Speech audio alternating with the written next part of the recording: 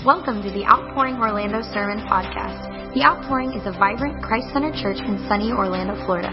Thanks so much for tuning in, and we hope you enjoy today's message by Pastor John Daniels. John chapter 4, and I'm actually reading from the New Living Translation. The New Living Translation. And so for the past few weeks, we've looked at a couple different things. We've looked at this woman at the well, and we've mainly focused not so much on her, but we focused on Jesus' role in this narrative. And so in the first week, we learned about an evangelistic approach that Jesus took in dealing with this woman. So this woman has a marred life. She has a stained life. She has a tainted life because of her living situation and because of her past.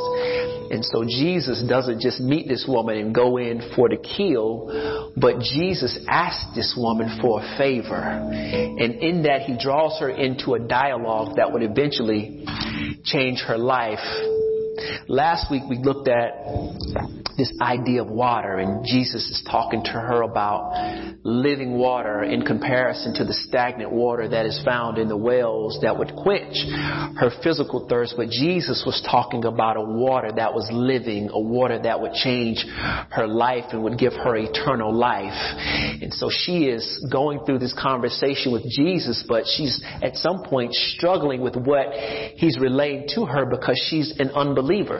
And so we talked about last week how sometimes it is difficult to understand what God is saying, because when God speaks, you have to discern it with spiritual eyes. You can't just hear God in the natural. So if God tells you that you're healed, but you feel sick in your body, you will have a hard time understanding what God is saying to you, and it'll be difficult for you to receive. And so oftentimes we have to pray for God to peel back the layers of our hearts and our minds to receive and understand what He is trying to say to us. And so this week, Jesus takes the hard approach after reeling her in. So, be honest with you, on the front end, it's going to get a little tight and a little rough this morning. But just bear with me. Bear with me. There's some stuff in the Bible we can't skip over. Some stuff in the Bible is not going to promise you that you're going to have the house and the man of your dreams. There's some stuff in the Bible that's a little difficult and hard to swallow, because the Bible says that Jesus is a stumbling stone and a rock of offense. And so some stuff He's going to say is going to offend you. But it's not to kill you, it's to make you better. It's to get you closer and to conform you into the image of His Son Jesus. And so today we're going to look at Jesus's addressing of this woman's issues. John chapter 4 verses 16 through 30. He says this: "Go and get your husband," Jesus told her. And she says, "I don't have a husband," the woman replied. Jesus said, "You're right. You don't have a husband, for you have had 5 husbands. And you aren't even married to the man you're living with now. You certainly spoke the truth." "Sir," the woman said, "you must be a prophet. So tell me, why is it that the Jews insist that Jerusalem is the only place of worship, while we Samaritans claim it is here at Mount Gerizim, where our ancestors worship?" And Jesus replied, "Believe me, dear woman, the time is coming when it will no longer matter where you worship the Father, on this mountain or in Jerusalem.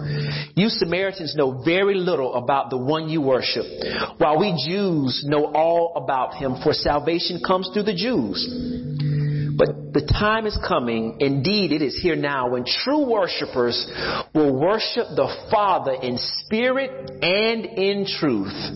The Father is looking for these who will worship Him that way. For God is spirit, so those who worship Him must worship Him in spirit and in truth." The woman said, "I know the Messiah is coming, the one who is called Christ. When He comes, He will explain everything to us." Then Jesus told her, "I am the Messiah." Just then His disciples came back. They were shocked to find Him talking to a woman, but none of them had the nerve to ask, "What do you want with her?" or "Why are you talking to her?" Pay attention to verse 28. This blew my mind as I was reading this. "The woman left her water jar beside the well and ran back to the village, telling everyone, 'Come and see a man who told me everything I ever did.' Could he possibly be the Messiah? I want to read verse 28 one more time. The woman left her water jar. She came to the well to get water. How else was she going to get the water? She don't have her water jar. She came because she needed water.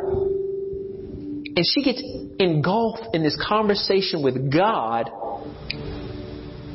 And he must have had some sort of impact on her that she left the water jar beside the well and ran back to the village to tell everyone to come and see a man who told me everything I ever did. Could he be the Messiah? And so she still didn't understand the totality of what he was telling her about the living water. But she received something there. And so as the dialogue progressed, her heart was slightly ajar to receive what he was saying because there were barriers there. And so Jesus, understanding that she's got a little bit of hope now, she's understanding what I'm saying, he changes the entire trajectory of the conversation that he's having with her. And then Jesus does something that no one who is a follower of Jesus can avoid. And Jesus does this. He touches on the most taboo and least talked about subject in the church today. Sin. He has a conversation with her about sin. It is something that we cannot get away from, but we have to truly embrace this idea of sin in order for us to receive the gospel of Jesus Christ. Don't let anybody fool you at any point about anything. Sin is the number one problem of mankind.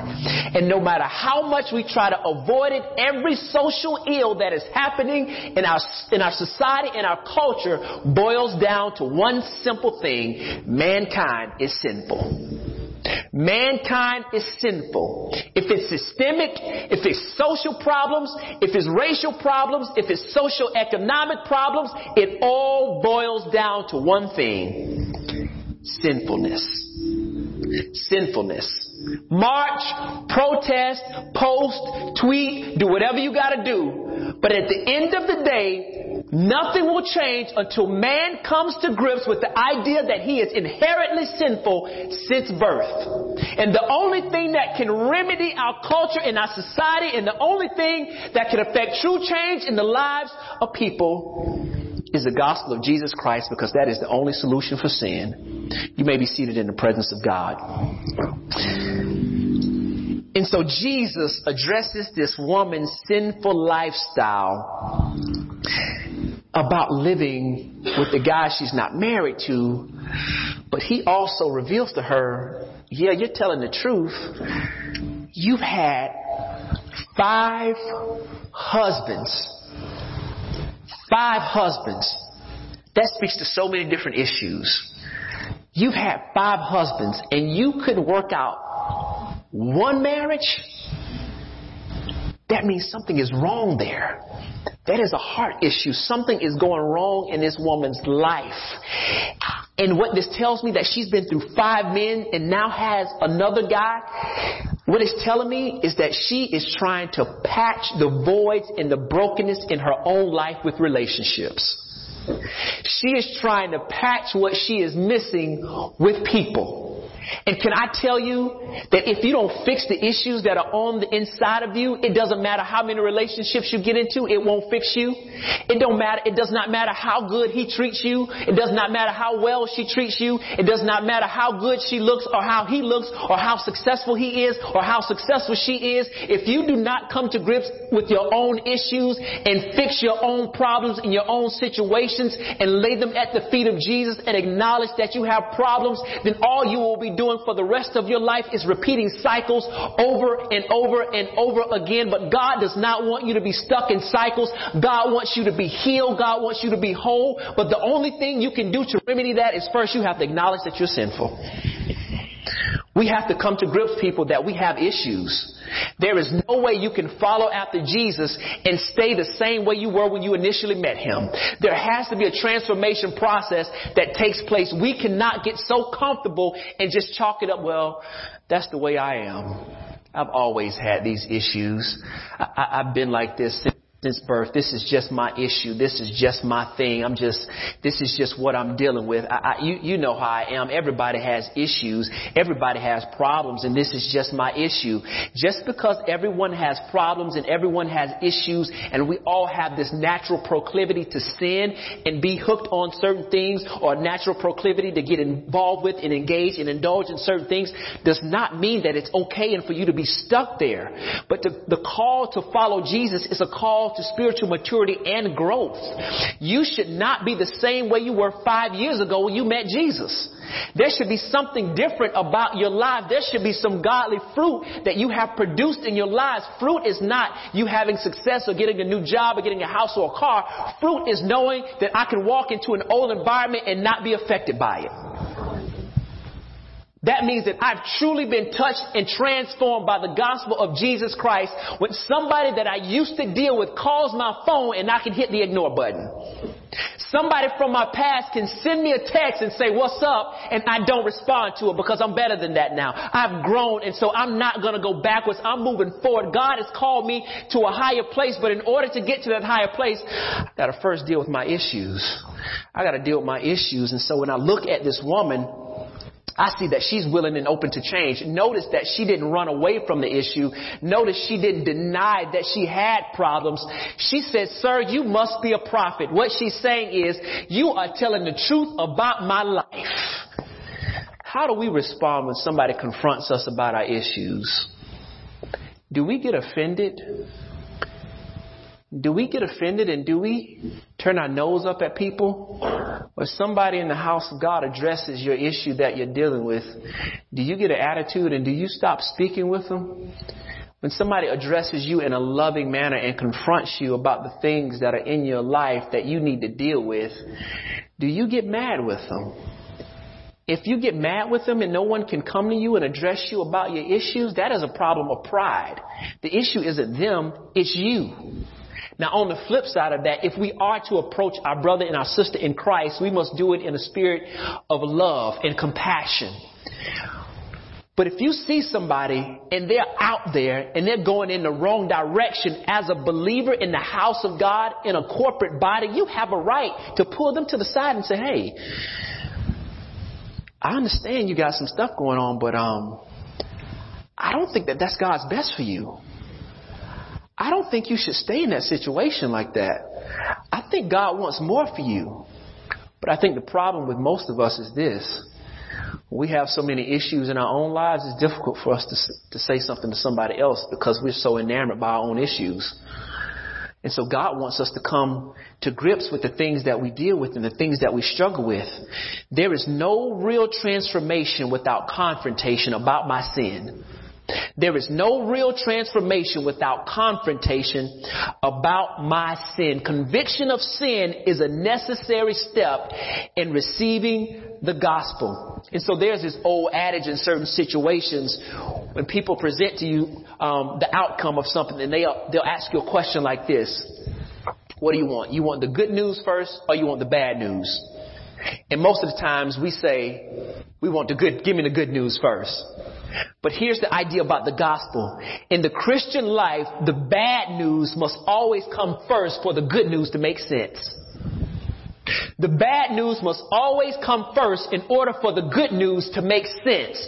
What are you saying? I can't accept and receive the good news about Jesus if I don't realize the bad news about where I'm headed if I don't get my life together. I can't receive the gospel if I don't think something is wrong with me. And so when you come to somebody and you try to tell them about Jesus, sometimes it will not make sense to them because they don't think they have any issues. I'm fine just the way I am. I'm a good person. I don't rob anybody. I don't steal from anybody. I've never killed anybody. And I'm an inherently good person. I'm a good person. I pay my taxes. I'm a good person. I show up and go to work. I'm a good person. But if you ask them real questions, have you ever lied before? Have you ever looked upon a woman or a man with lust that you weren't married to? Have you ever cursed? Have you ever done something that you weren't supposed to do? Well, of course. Well, what makes you think you're a good person? We all have to realize that we all have issues. And we have to confess those issues and come to grips with them and say, you know what, God? I am a sinner and I am in need of your grace. I need salvation. Jesus came to seek and save that which was lost. Jesus came to save you and I. But if you don't think that there's anything that you need saving from, then the gospel won't make sense to you. But Jesus wants us to understand that, hey, I'm here to remedy and take away everything that you have going on in your life, but you have to be willing to come to grips with it and turn it over to me. And so the woman doesn't deny it. The woman realizes that Jesus is on to something, and she knows that he's a prophet. And so when we look at this story, we oftentimes look at the characters of the Bible without looking at the God of the Bible. And what Jesus is doing, he's not just proving that he is a prophet, but really what he's doing is he's showing her that he is omniscient, that he is God, that he sees and knows absolutely everything. Jesus sees and knows everything. He's more than a prophet. Jesus knows everything about you and I, so much so that the writer of Hebrews says this in Hebrews 4:13. He says, nothing in all of creation is hidden from God. Everything is naked and exposed before his eyes, and he is the one to whom we are accountable. Everything that we do in action and in thought is laid before the eyes of God. Our secret sins are in the light of his presence, according to Psalm 90:8. Everything that we do, God can see. And so I begin to think about that. He can see everything? Yeah, he can see everything. Everything that you and I do, even the secret things that no one else knows about, is laid open before the eyes of Jesus. And so when I looked at that, I'm like, man, when I think about that, if I'm about to do something, if I have this perspective that God is watching me, I might think twice about it. Think about this. If you're somewhere you're not supposed to be, let's just say this. Let's just say this. I'll use myself for all intents and purposes. Let's just say I'm having a bad week and I decide to go to XYZ liquor store. Now it's not XYZ. It's actually got the name of it. I just don't want to, because we're recording this, I don't want to say the name of but they got alphabets in it. You know what I'm talking about. Don't play me in here. Don't play XYZ. I'm going to use the last instead of the first. Right. So, but I'm Pastor John to you, but I'm still a believer. I'm still a believer. And so if I'm going there, I'm probably going to go to one where I don't think that you are. And I'm probably going to go in there and get what I need to get, and I'm getting out as fast as possible. I'm going to have my money already ready, and I'm going to be ready to get up out of there because I don't want you to see me because I'm concerned about what you might think. Now think about this. If you catch me, you see me at XYZ liquor store, I'm willing to bet that half of y'all are not going to show up next Sunday. Some of y'all going to show up anyway. That's my kind of guy. That's my kind of pastor right there. He is touched with the feelings of my infirmities. That's my dude. Right on. Turning water into wine. That's my pastor. That's what I'm talking about. He feels me. But for me, I'm so concerned about what you might think of me. I'm willing to sneak and go do it. I don't want to do it out in the public. I need to go late at night when I don't think you're there. And I need to go to a location where I don't think any of my members. So I'm going to go way out to Windermere to go to the ABC liquor store because none of you guys live out in the Windermere area, right?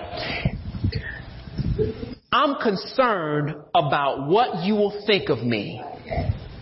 You're laughing But that is the same approach you always take. You're concerned about other people seeing you. But what you don't realize is when I read Hebrews 4:13, it says nothing in all of creation is hidden from who? God. You don't need to be worried about what they are thinking. You need to be worried about what He's thinking, because He's the one that can see you. And He sees everything. Everything. And so whatever it is that we do in private, whatever it is that we think we get away from, is laid naked and exposed before the eyes of God. And we never take that approach because we think we're getting away from something because we do it in private or we do it behind closed doors. But the truth of the matter is, in God's eyes, there are no closed doors because He's everywhere and He can see absolutely everything. He can see absolutely everything. And so when I come to the realization that God understands and He sees my fallen humanity, my mistakes, my issues, my sins, and this woman recognizes and acknowledges who He is, the conversation shifts. And some people believe, as I've read this, they believe she shifts the conversation and asks him, so where are we supposed to worship? You Jews say you worship in Jerusalem, but our fathers say that we're supposed to worship here at this mountain. And she shifts the conversations, and many believe that she's shifting the conversation because she doesn't want to deal with the issue at hand. I tend to differ. I believe she's shifting the conversation towards worship because when you acknowledge that you are sinful and you realize who God is, then you want to know how to worship God properly. I understand that I am so sinful and I've been touched, and God has been touched with the feelings of my infirmities, and He understands and He knows and He sees all of my flaws and all of my faults, and He still decides to love me. Then I need to know how I can give the God the best worship that He deserves. I want to worship God properly. So Jesus, please tell me, where am I supposed to worship? Tell me the proper place and how I'm supposed to worship, because I want to get it right. And what she realizes is, I can't dictate how I'm supposed to worship God. He dictates how He is supposed to be worshiped. We don't set the standard for worship. God does. And so in our culture, in our society, we believe that we can worship God any way we want to worship God. But that can't be the truth. And so there are some people who would say, you know what? I'm just going to sit. I'm going to meditate. And that is my form of worship. I don't believe in going to church, and I don't believe in organized religion. I'm going to sit Indian style and I'm going to meditate. I'm going to meditate on the energy in the room and think positive thoughts. I'm just going to think positive thoughts. And that sounds good, and it sounds deep, and it sounds wonderful, and it sounds dandy. But I don't remember God ever saying anything about sit Indian style and just thinking your own thoughts. I don't remember anything about God saying sit and do chants and focus on positive things. And the sad thing is, we'll hear some of this stuff in mainstream churches. Oh, if you just say positive things and you make positive confessions with your mouth and you just say happy things and think happy thoughts, then life will be wonderful. And you'll create your own world with your words. And you'll do anything and have anything that you think that you can have. And your life will be wonderful and you'll be blessed. All you need to do is say happy things and think happy thoughts and say positive scriptures, and everything in your life will work out and be dandy and be great. Have you ever tried that? And I can tell you unequivocally that you can think all the happy thoughts you want to think. You can think all the positive things you want to think. You can meditate all you want to meditate. The truth of the matter is, doing that won't change anything. It won't change a thing. You need to come to grips. We need to come to grips that we are sinful people. And we need to realize that God wants to be worshiped in the right way. And so how does He respond? He says, true worshipers will worship the Father in spirit and truth, for the Father is seeking such people to worship Him. It's not so much about where we worship, but it's about how we worship. how we worship is important. What do you mean? Because worship is not just you coming to church. Worship is not even just about you singing a fast song and a slow song. Worship is not just about you even praying.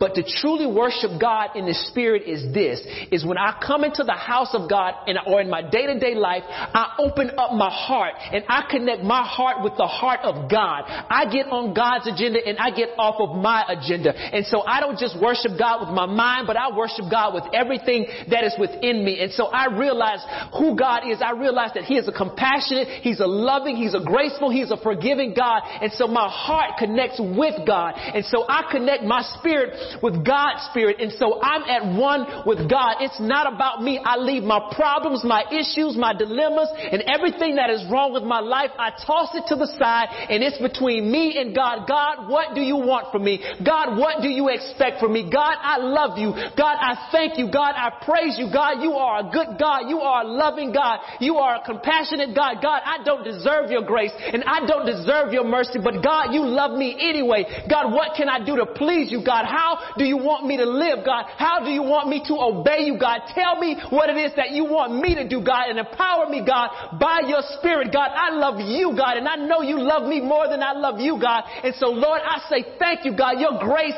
is enough for me, God. Your strength is made perfect in my weakness, God. You meet every need that I have, God. Your word says that you would supply all of my needs according to your riches and glory, God. And so, Lord, I thank you, God. I bow to you, God. I submit to you, God. I yield to who you are, God. I love you more than anything, God. How can I please you, God? And that is your worship, because you've connected your heart with God's heart.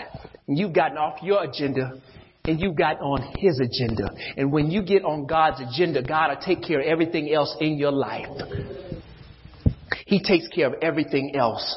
Your worship is not about you, but your worship is about Him. Your first desire in worship is not for you to come and get something out of it for yourself, but it's for you to come and lay everything at the feet of Jesus.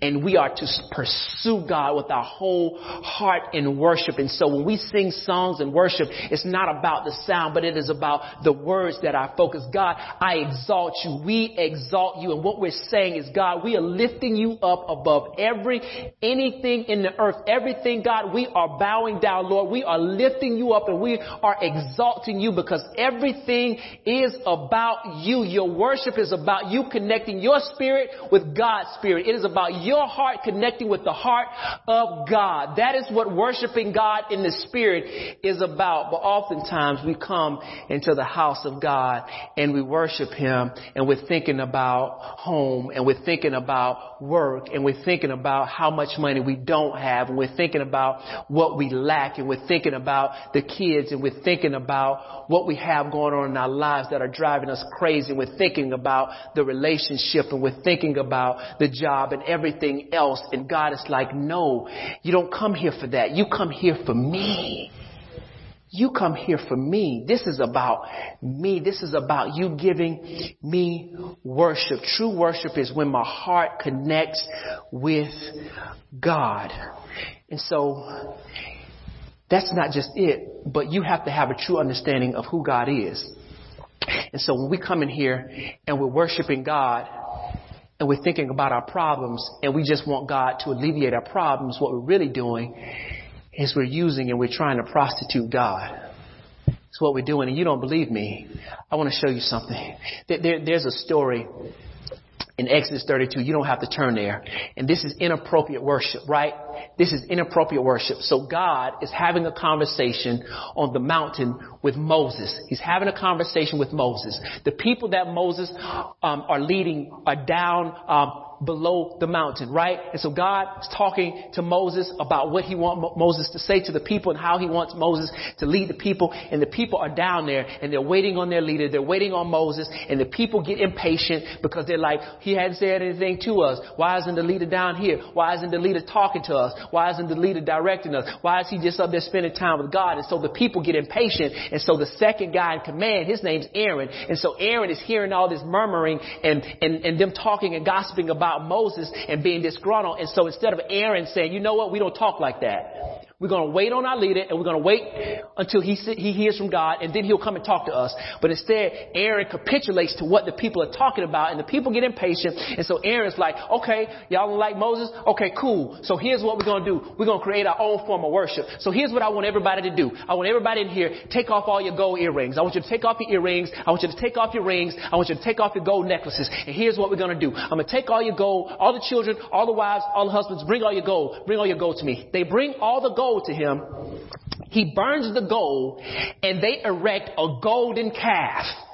They erect a golden calf, and so they create their own object of worship. Their worship is no longer on God, and they begin to worship the materialism that they've created. That sounds so familiar. And so they begin to worship something that was created off of what they were wearing. And so they're worshiping what they're wearing. And so they create this golden calf. And God says, you know what, Moses, you need to go back down there. These people are down there worshiping a calf. And Moses is like, for real? And God's like, yes, get out of here. I'm mad. I'm upset. And so he goes back down the mountain. But before they get there, Joshua, Moses' assistant, is like, I hear sound down there. And what they don't realize is this. Everybody's happy. They're all celebrating. Woo! They're all celebrating. And he puts the golden calf at the altar. He puts the materialism at the altar. And in verse 5, it says this. When Aaron saw this, the people are excited because they got their own God. They worship the way they want to worship. They don't have to worship how God is telling them to worship. They created their own form of worship. He built an altar before it, and Aaron made a proclamation and said, tomorrow will be a feast to the Lord. They actually built the calf from their materialism, and they put God's name on it. They put God's name on something that they created and called it worship. And so they continue. They say we have a celebration. We're going to have a feast, and so we're going to eat. And so Moses and Joshua are on their way down, and Joshua's like, it sounds like they're at war. And Moses was like, nah, that don't sound like war, because if it was war, it sounds like a victorious celebration, because I know what worship sounds like when it's victorious. And it's not that they've been defeated, because I don't hear repentance. So what they're actually doing is they're down there just celebrating. And so they get down to the bottom of the mountain, and the people are shouting, they're dancing, they're praising at the altar, but their affections are wrong. And so it is possible to create your own form of worship, put God's name on it, praise him, dance around the altar, shout around the altar, and call it worship. You see how easy that is for something to be twisted and manipulated? And this is a perfect example. And God says in the last verse, you know what? I reject this worship. I'm killing everybody in there. I'm killing everybody in there, even though their intentions, and even though it says my name on the altar, I don't receive it. Just because my name is on it, don't mean I'm in it. And God kills everybody, because God says, you don't get to worship me the way you want to worship me. I set the terms on the worship. You don't set the terms on the worship. And so he paints this picture for them. And he says this, you can worship God, you can worship the right God, but do it the wrong way, and God will still reject it. And so they're down there and they're worshiping, and it is exciting. It's emotional. They're falling out. They're rolling on the floor. They're praise dancing, and everybody's shouting, and the people are doing everything, and they're hitting tambourines, and they're having a good time. And God still rejects it because worship, it's about truth and not sentiment. Worship is about truth, not sentiment. What do you mean? Worship is about worshiping him in truth, not emotionalism. Just because it's emotional doesn't mean it's proper worship. Just because you sweat doesn't mean it's proper worship. There's nothing wrong with being emotional, but if your affections aren't in the right place and you're not worshiping God the right way in spirit and in truth for who he is, then your worship is not right. So it is possible to be in the house of God, worshiping with the right intentions, but doing it the wrong way because you never connected your heart and you never worshiped him for who he was. And so this woman gets this understanding. It must have been liberating for her, because last week I talked about the cisterns that they had, the cisterns that they put the water in.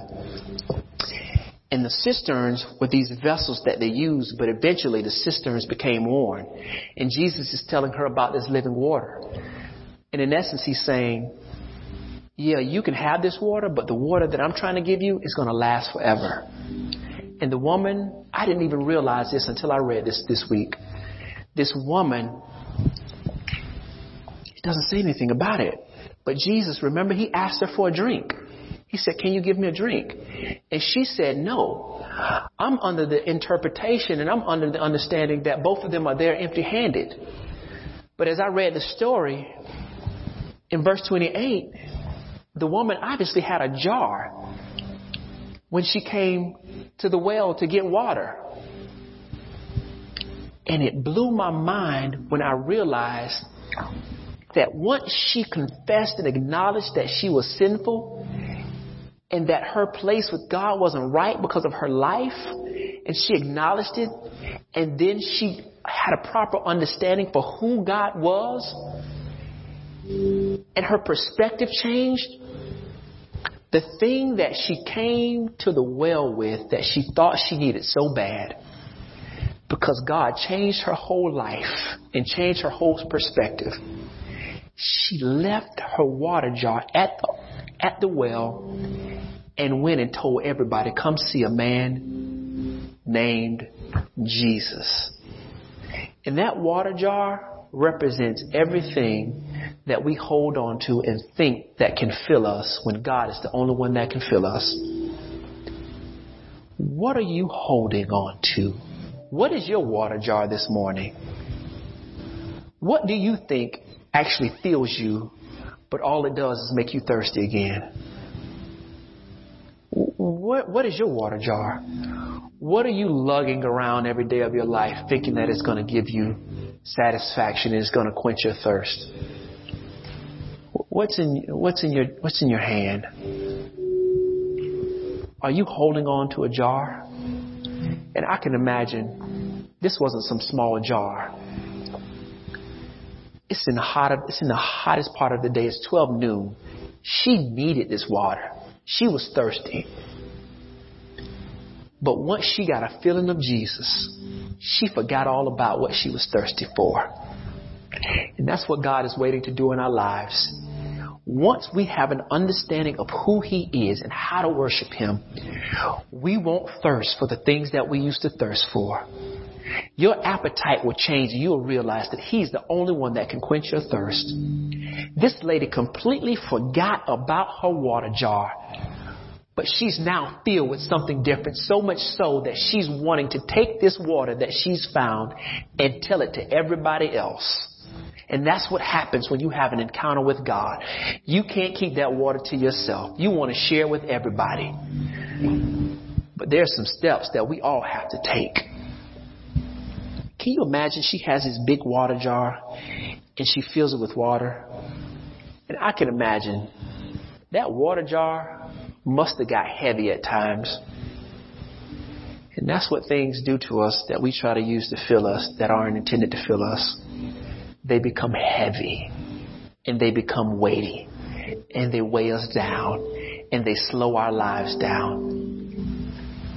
But God says, if you put this water jar down, I'm going to fill you up with everything that you need, and you'll be just like that woman, that you'll forget all about it and you'll run and tell everything that you've experienced. And she recognizes him. She says, could this be the Messiah? So this Samaritan unsaved woman who had 5 husbands and was living with the guy she wasn't married to has a radical transformation in her life. And she's the first person in the Gospel of John to receive the gospel of Jesus Christ.